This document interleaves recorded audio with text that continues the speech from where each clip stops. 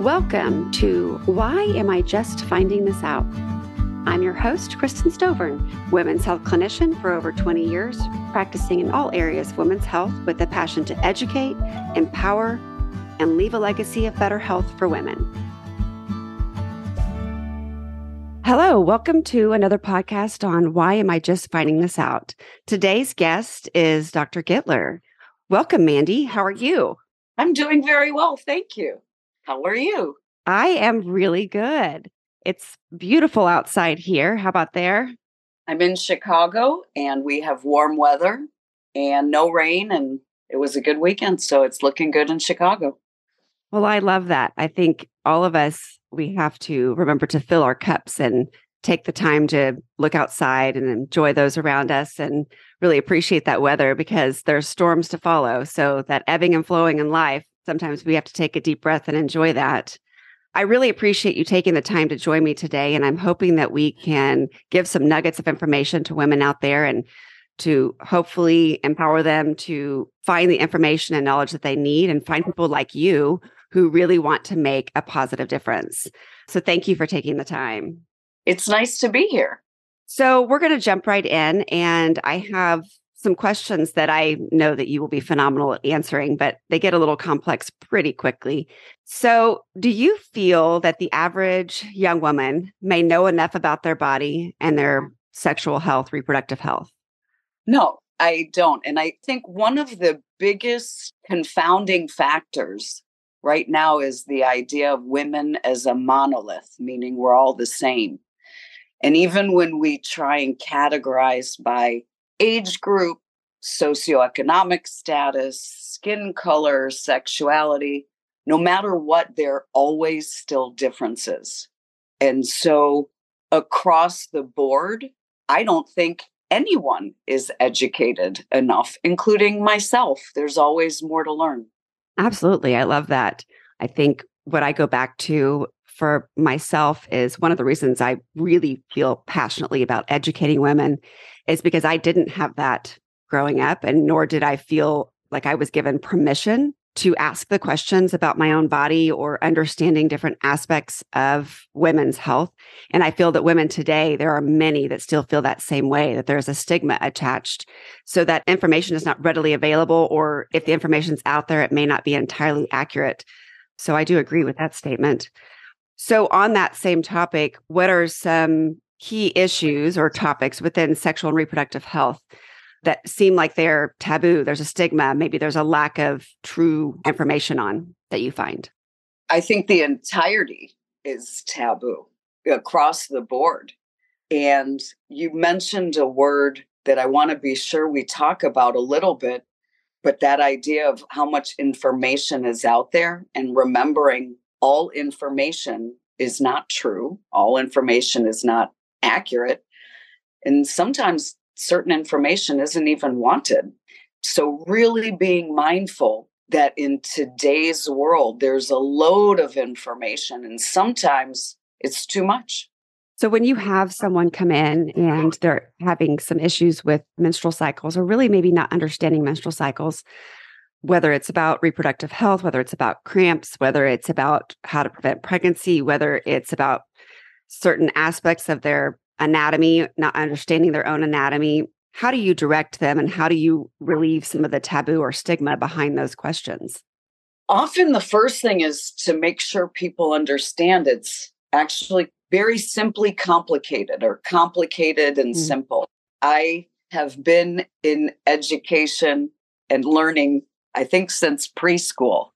But I've learned the science of the menstrual cycle at least 20 to 30 times, and I still have to look things up. So the notion that something's supposed to be super simple, it is. It's a cycle. And if you imagine a circle, but there are things that can interrupt it.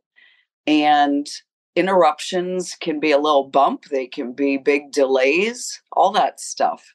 And so first emphasizing that my concerns might be different than your concerns. It could be different than someone else's concerns. So when I'm talking to patients, reminding them a lot of what they read or hear about is going to be what we've decided in science is the average.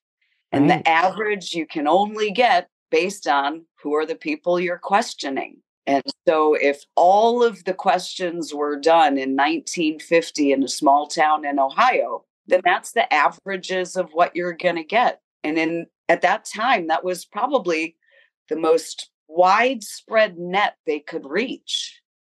But now when you realize you have women across the globe who are communicating electronically, it changes a lot of that information. So that's really important to remember.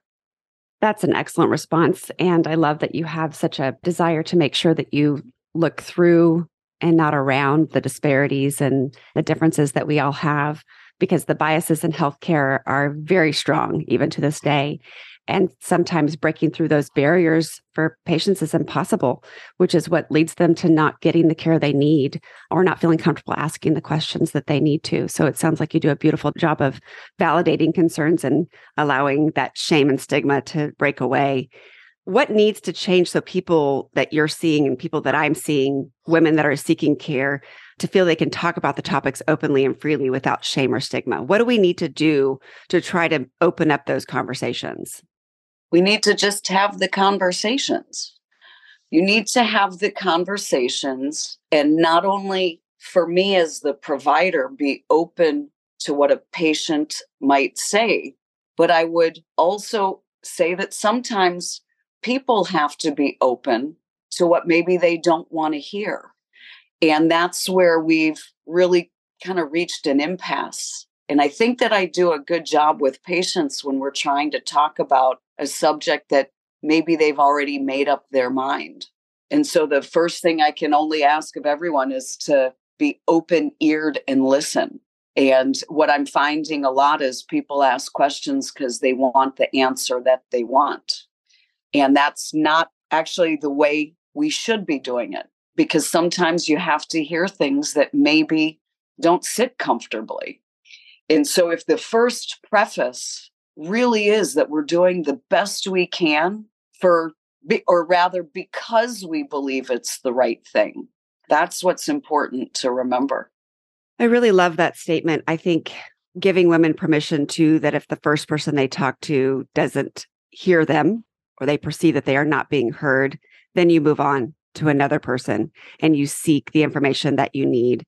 That can be challenging depending on where your community is. That can be challenging based on geography, socioeconomic status, your access to care overall, and your own life issues. But giving women the permission that if you're not getting the answers that you need or you don't feel like you're being heard, that you do need to move on and that is okay. You're not doing anything wrong by moving on from whoever that healthcare provider is that you're speaking to, that you need to be heard and be in a trusted relationship in order to have the care that you need. Yeah. When I talk to patients and they finally come to me and they'll often say, like, where were you? Where have you been? And I get to say, I'm right here. And the realization that for the priorities people set, they will often spend a lot more time researching where they're going to buy their car, where they're going to get their hair done, because those are things that are really important to them. So the realization that you should be doing the same thing for your healthcare provider is a big deal. And it's also very important to remember in the course of this conversation that you and I work very hard to support and disseminate information and make sure people are educated and aware, but they might not like us or what we're saying. And that's okay. But instead of just doing the shutdown of, I don't like you and what you're saying to me, have those 3 dots at the end of the statement and go, and now I'm going to go find someone else. Instead of just, oh, well, that's it. So once again, on the same topic, what steps can women, and of course men are included in this, I'm not trying to exclude that men aren't important, but women are the under-researched, underrepresented population for the most part. So the focus is women. How can they take care of their sexual and reproductive health? What steps would you suggest that a woman take that maybe is navigating this world and may not feel like she's had the support she's needed? What steps would you recommend? Education and learning is huge. Knowing your own body being aware of something. And even if you don't like it, it might not be bad. It might just be something you don't like. And I have to go straight to the science and talk about vaginal discharge because it is a topic that always comes up. It's frequently mentioned as infection instead of discharge. And I have to always bring it back home that you got to learn about it to know what's normal for you. Everyone's is different. And I think you know this about me already, Kristen, but I'm going to give you a little pushback that when we talk about health of women, reproductive health, et cetera, I think the idea of not including men in the conversation makes us just as culpable as the society before us that excluded women in those conversations. So Tupac was a great man. Everybody comes from a mama. That's great. So it means that everyone should be educated. And the idea that every male should be able to know where are the resources, whether it's for his mother, sister, or daughter. But when the idea that we make everything so separate, we're perpetuating the problem. I do not disagree. And I sometimes will have a patient quite surprised in a room when I'm explaining vaginal discharge and what's physiological discharge or what their anatomy is, which they've been unfamiliar with. And now they're in their 30s or 40s. And whether explaining how you feel hormonally and how your body is responding is not necessarily a problem, but a product of where they are in their cycle or in the reproductive time frame or what other factors in their life are going on. Explaining this in front of their partner, whether female or male, in front of a mother, a sister, a daughter, it's never stopped me because I feel that they need to hear the same information because they're also unaware. And if we come together on having these conversations that have been considered taboo or a stigma, and we actually speak openly in front of all audiences, that also will open the conversations to give permission to all of us to ask what we need to ask and not say first, I'm embarrassed. I can't believe I don't know this. I'm scared. The words that make you feel like you are making a mistake by asking the questions or you're doing something wrong. That stigma we've got to somehow eradicate. Good thing you brought this up, my friend, because here are the two things I got to say. One, you've used the words stigma and shame and all of this stuff. And all of this is really perpetuated when we have a conversation excluding other people, right? Yeah. So no, women are not going to openly talk about their private parts, vagina, breast, whatever, until you can have it in a room with whoever is there. Right. So yes. I can speak, forgive me, for the heterosexual males in the world, but they tend to be highly motivated by vaginas also. So why shouldn't they participate and be aware of what is normative instead of maybe perpetuating those things that they learned and are wrong? And I think that's really where we've created a lot of, or perpetuating this shame and stuff. I can say something to my female patient, but if there's a male there, I shouldn't. Or if their mom's there, I shouldn't. And I agree with you. That's when we go, no, this is just basic knowledge. If I'm going to talk to you about nutrition, if I'm going to talk to you about diabetes and hypertension, then I'm going to talk to you about this. And I think you mentioned this in the beginning, but I'm trained as a family medicine doctor. I know the most important thing to any person's health is their family. Because if your family is not okay, neither are you. When we're talking about this education piece and I'm in a room with someone, I will tell her or him or them, right? If I can teach you and give you a little bit of information that's new, and you go and tell two people, and then they tell two people that famous shampoo commercial from the 70s, it works. But most importantly, I'm putting it out there for everyone. This is not just mine. This is public. Absolutely. I think that the motivation to break down those barriers is so important as a healthcare provider, but also for both of us that are educating the future healthcare providers to hopefully make a dent in how they provide the care with that openness, with that unbiased approach, and with that desire to break through some of the taboo subjects and make them a normal conversation for all to have. And hopefully we're doing so, but we'll both continue to attempt to make that difference. Yeah, Kristen, one of the things, again, to remember, we're doing this podcast about reproductive, sexual, maybe we should just be calling it gendered healthcare. Gendered healthcare. But the reality is, this is healthcare. I blame, in some ways, us in medicine because we have allowed gendered healthcare to be different than healthcare. And I get into this. It won't shock you. I get into some arguments sometimes that if I'm talking to a patient about diabetes and hypertension, I'm obligated to ask about smoking. That's a risk factor. And so if I'm talking to you about a sexually transmitted infection, or, I mean, honestly, even if we're talking about anxiety or depression, it is appropriate to see what's going on with your relationships. It is appropriate to see what's going on with your home life. And so the full circle of how do we destigmatize the shame or there's going to be a lot of different words we have to use because I think shame shuts people down, is being able to talk about what happens in someone's bedroom the same way we do about what's happening in their kitchen. Oh, I love that. We've just realized in primary care and medicine how important sleep is. Right. Yes, it is. Very. But we also know there's a physical and emotional health that comes with one's sexuality.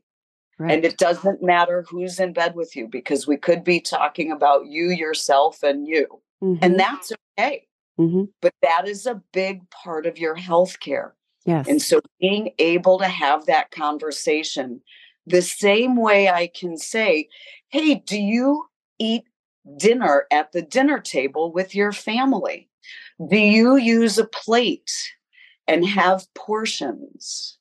When you go to sleep at night, are you comfortable? Do you feel safe? So one of the things is being able to expand these conversations. And when you introduced and we talked about the healthcare of women, I think you gave an age range. And I would just expand that to say everybody. Yes, the age range, just to reference that for the listeners, is I've been working on a study for my target population for the study to keep it narrow was 18 to 55-year-old reproductive age women. However, in that study, I did include all age ranges and we'll consider doing cross-sectional research based on those that fell outside those parameters. But the goal ultimately is trying to leave a legacy of better health for all women in whatever capacity that I can.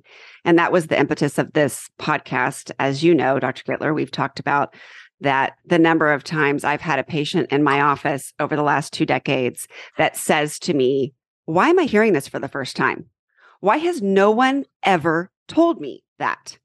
Why did no one explain that to me? That makes so much sense. And that dialogue has repeated itself over and over and over. All the while, I feel honored that I'm educating someone on something they'd never heard before, but at the same time feeling like, why? Why is this the first time you're learning this? That's not okay. Not judging what their background is. It's just a general statement of wanting to allow for all of us to be able to get the information education we need, because ultimately, the more we know about ourselves and our bodies, the more likely we are to live a healthy life. Kristen, I'm glad you gave that age range to your listeners, because I think if they have the reaction I do, they would go, okay, what's so magical about 18? Why do you include 17-year-olds? And really reminding people that even though we're healthcare providers and doctors, we're actually scientists, and we were trained about how to do things to come up with some answers. And you and I both know that some of the things that we have to include or exclude don't really make sense to us. But when you're following scientific methods so that you can make a statement that is then fact, that's really that idea of we want to be sure that things people are reading are based in evidence and the idea that it can be either reproducible or not. So it does limit us. We know that maybe a 17-year-old will have the same issues as a 19-year-old, but you're limited by that. Right.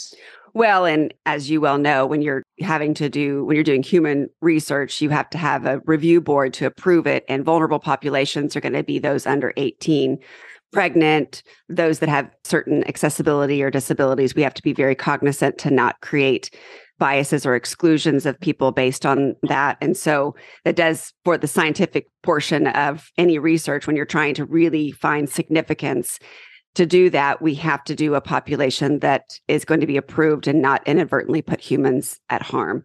And so the intent is not to leave anybody out. The intent is hopefully to serve this population to then bridge off of that in the best, most respectful and fair way, which is what science is about.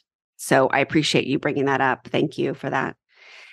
So on this topic, of which you are clearly an expert as a family practice physician that's done a great deal in reproductive services, what are some of the challenges and barriers to providing these services that you've come across? And I'm sure you're working to try to decrease those, but what are those challenges and barriers, and what can be done to make these a little easier for access to services? We have to think about, when you say access, it's not just something that's there, but literally, can someone physically get to it? How do they get to it? And then once they get to it, can they afford it? So that's going to be a huge barrier. And the irony, I live in Chicago, major metropolitan area with public transportation, et cetera, et cetera. And I think you are not in the same situation. It can be just as hard from a woman on the West Side to find a clinic to get to as it is for someone in Southern Missouri. Even once you can get there, and I mean physically, get the time to get to an office and be able to access it, then can you afford it? And we have to then include the ideas of insurance, finances, and honestly, priorities. The number of times I have someone with me whose nails are done, their hair is done, and they're telling me they can't afford something, I have to think about those priorities. And as a society, we've decided healthcare is not a priority. Financially, it is not a priority. When we look at the geographic differences in the United States, and people always bring up access to abortion care, which clearly we can discuss, but it becomes divisive. So I will put that to the side for a minute, because we're talking about basic health care. If you can't get birth control paid for or a pap smear paid for, you're not going to do it. So in my conversations with administrators or anyone who will listen, honestly, reminding people that if you're asking someone to choose between paying rent versus something else, they're always going to pay their rent, hopefully. And in today's day and age, things like getting your nails or your hair, those are deemed essentials. And I might disagree, but I need to be aware of what my patient thinks is important. And so that's really, really important.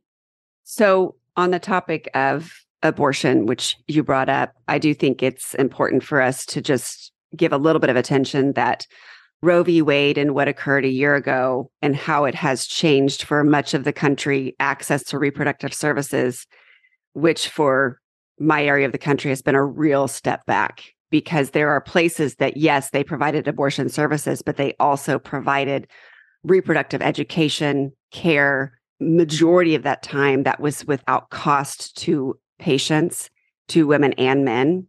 And we've lost a lot of that within the last year because of legislation changes. And for all of us that want to maybe turn a blind eye on this because it's hard to discuss, or it's not something that you want to have the conversation about because it's something that comes with a lot of controversy, I do want to draw attention to the fact that Roe v. Wade and what it did for each state and across the country, and the adversity that's occurred and the divide that's occurred because of people's belief in pro-life or pro-choice or whatever your opinion is, ultimately, that overturning legislation has reduced access to care for women all over this country. And those that are harmed the most are those with the biggest barriers in their own lives, whether it's geography, economy, support, their overall cultural surroundings. And so just for our listeners, I want you all to recognize that whenever we bring up the word abortion or abortion care or any places that might have provided that, there was a lot more to those places, those clinics, than what many realize. And the loss of that very intentional care has been harmful and could result in bigger issues with healthcare for our women. Our maternal mortality morbidity is already at a crisis level. Now we're going to add that possibly putting women in situations that may not be optimal for them could worsen their health as well. I'm going to go back to the statement that I made before about being a family medicine doctor. I'm a family practitioner and I take care of families. And I chose to go into healthcare to provide healthcare to people. And so I will go back to the same sentiment that healthcare is diverse for different people depending on where they are at different points in their life. And what I've found throughout my career, almost 25 years, is that people don't know what they don't know. And you're not really concerned about those things that don't impact you until they impact you. And the seeing patients all of a sudden get concerned about their cholesterols because now they're in their 40s or 50s when before they didn't, or seeing people concerned about diabetes because now a family member has it, or concerns about Alzheimer's because now their family is living with it, is the reason I have to remind people that healthcare is healthcare and healthcare providers should provide it. And we have done, and I mean we, everyone, men, women, everyone, a disservice by allowing certain aspects of it to be segregated. And I use the word segregated specifically because we've learned it doesn't work. It's bad. It doesn't matter in what shape or form. It's just bad. Doesn't help people. So to take certain parts of healthcare and segregate them and isolate them has had the same negative outcomes with the same trickle-down effect, or people often will relate to the ripple. You drop a stone and you don't realize how far that ripple's going to go until that ripple rocks your boat. And I think that's the same thing for other parts of healthcare, whether it is the choice to contracept, the choice to end a pregnancy because you want to, the necessity to end a pregnancy because it's not in the right place, or it occurred while you're on a medication that's bad for you, or occurred and it could take your own life. There are so many little rippling effects that I couldn't even know all of them. And I was in med school for 4 years. And so trying to prepare people for what life might bring, might not bring, it's our job as healthcare providers to make sure that people have all of the knowledge that they need. And so again, I think reproductive health of women should be known by men and women. Well, and you bring up a thought that I just had as we're working to close this episode, and hopefully I'll get to speak with you again soon on here because you have a voice that needs to be heard. You bring up a topic that I just want to say that as a healthcare provider myself and as a woman myself, I still learn every day and I don't know everything. And I'm okay asking the questions and I'm okay saying, I'm not really sure, but I will try to find out. I will work to find out, or even learning more from my patients than I learn myself from whatever literature I'm reviewing or whatever mentor I have. That being okay with, we are all learning and navigating this and doing the best we can. And what we taught or what we advised 10 years ago was not going to be what it is today, because we also are learning as we go. And there are conversations that have been able to be happening now that couldn't happen for us 10 years ago or even 20 years ago. And as women that are providing health care in an area that we were learning and a model of care that left a lot of information out, we also have to be aware that we're all different people from different backgrounds. And so that's what makes us learn from one another, and giving the grace to each of us to realize that who we are each day is hopefully growing, changing, improving, opening these avenues of conversations that weren't there before, and allowing all of us to maybe stumble a little bit, give better advice now than we did before, and move forward.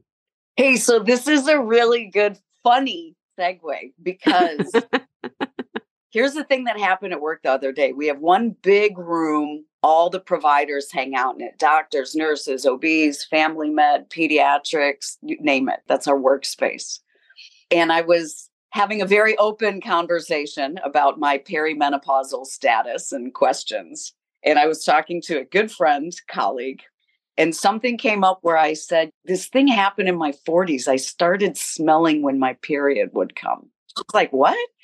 And I'm saying this in a doctor's room, and someone else across the room chimed in. Wait, I get that.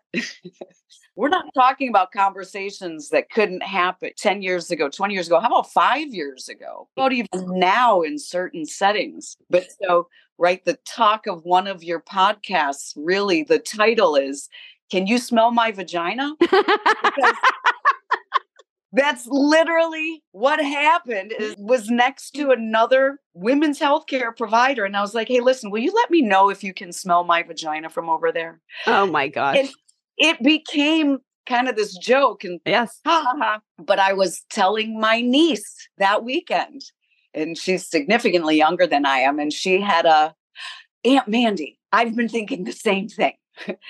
And so here we are. I'm not even at work, but across literally decades of life, same questions. And I'm 25 years into a career of taking care of women. I still got these questions. So, Kristen, when I meet you, just let me know if you can smell my vagina. Well, and what I'll turn that around and say to you is, your vagina has its own microbiome.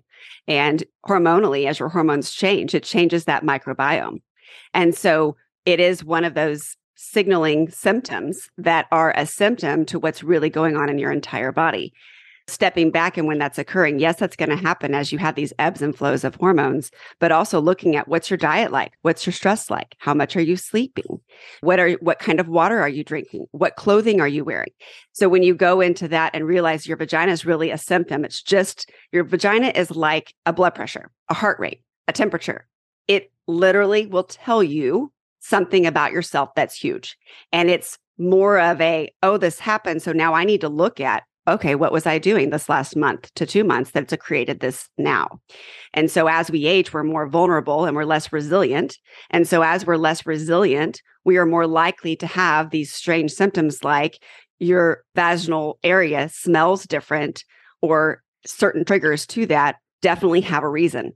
And as we ebb and flow through life, realizing our bodies are going to ebb and flow, and if we'll listen to those cues, we can respond much more quickly before it becomes an issue that's bigger than that. I've had women who've said weird things like that to me before, or they have this weird rash, or maybe it's a headache or whatever it is. And I start digging into their history and their story and find out that they probably have been now exposed to maybe way too much gluten or way too much processed foods, or it was around the holidays and they were taking in a lot more sugars, and those sugars are going to feed yeast, and that yeast colonizes in your gut and then colonizes vaginally. And then you have less hormones because your estrogen is lower because you're perimenopausal. And so the story goes. But you bring up an excellent point. Did I learn any of that in school? Nope. Did I learn any of that from any of my mentors through practice? Nope, I sure didn't. Did I teach anyone that 15 years ago? No, I did not. Did I get a lot of pushback in the last decade when I have been teaching those kind of things from other healthcare providers who think what I'm saying was crazy at the time, but now suddenly are listening? Yes, that's true. And so powering through that and realizing, you know what, it is what it is. I'm going to give you the education that you need because you need it. And it may not be what anyone else wants to accept as true, but your vagina, your cycles, your periods, your symptoms are a vital sign. And you just shared it in a lounge. Oh, yeah. No, I mean, I'll share my vital signs anywhere. So as we close, I'd like to close with a final question. And it's meant not to be controversial necessarily, but just more of if you had the ability to dream on what the future could look like in the next 5 years, what could the future of reproductive justice look like? If we open the doors of our legislative branches to clinics, to if you had just the ability to dream, what could the future of reproductive justice look like? The equality is a word that comes to mind. And it's just what's popping into my mind. I think equality so that everyone is treated equal or has equal access. And I think openness. Reproductive health and maybe I just put in their sexuality, but it's really very personal. And it's amazing to me how public people will be about saying something can't happen when it really shouldn't impact them. We want to protect people who can't or shouldn't make decisions for themselves, the young, people maybe with a mental disability. But otherwise, if someone is doing something for themselves and it doesn't impact me, why am I getting involved to discriminate against that? I lived through the AIDS epidemic and am now a provider looking at how well we are doing with something that was so demonized. Mm-hmm. And we have people living healthy, functional lives. So that same idea across the board, we can get rid of the stigmas and approach it as a basic part of healthcare.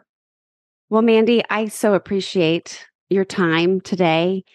And listeners, I would love for any feedback or suggestions for future conversations, because she is a wealth of knowledge and absolutely is a champion for all wanting to really give the most care and advocacy for each one of us. It's time to be seen and heard. Everyone deserves an optimal and just opportunity to live a healthy life where the culture and mindset are free from any form of discrimination. We are facing difficult times in women's health, and champions like Dr. Gittler and those that are really working towards providing care in a way that is meeting you where you are is the future of true better health in this country. Thank you, Mandy, for your time today. Thanks, Kristen. And you have a wonderful rest of your day. Thank you for joining me today on this episode of Why Am I Just Finding This Out? We are facing a crisis in women's health. It is time to be seen and heard. It is time to address medicine and wellness for women holistically. And whatever we do, let's strive to leave a legacy of better. Thank you. This podcast is for information purposes only. Statements and views expressed on this podcast are not medical advice. Opinions of guests are their own, and this podcast does not accept responsibility of statements made by guests. This podcast does not make any representations or warranties about guests' qualifications or credibility. Individuals on this podcast may have a direct or non-direct interest in products or services referred to herein. If you think you have a medical problem, consult your healthcare provider.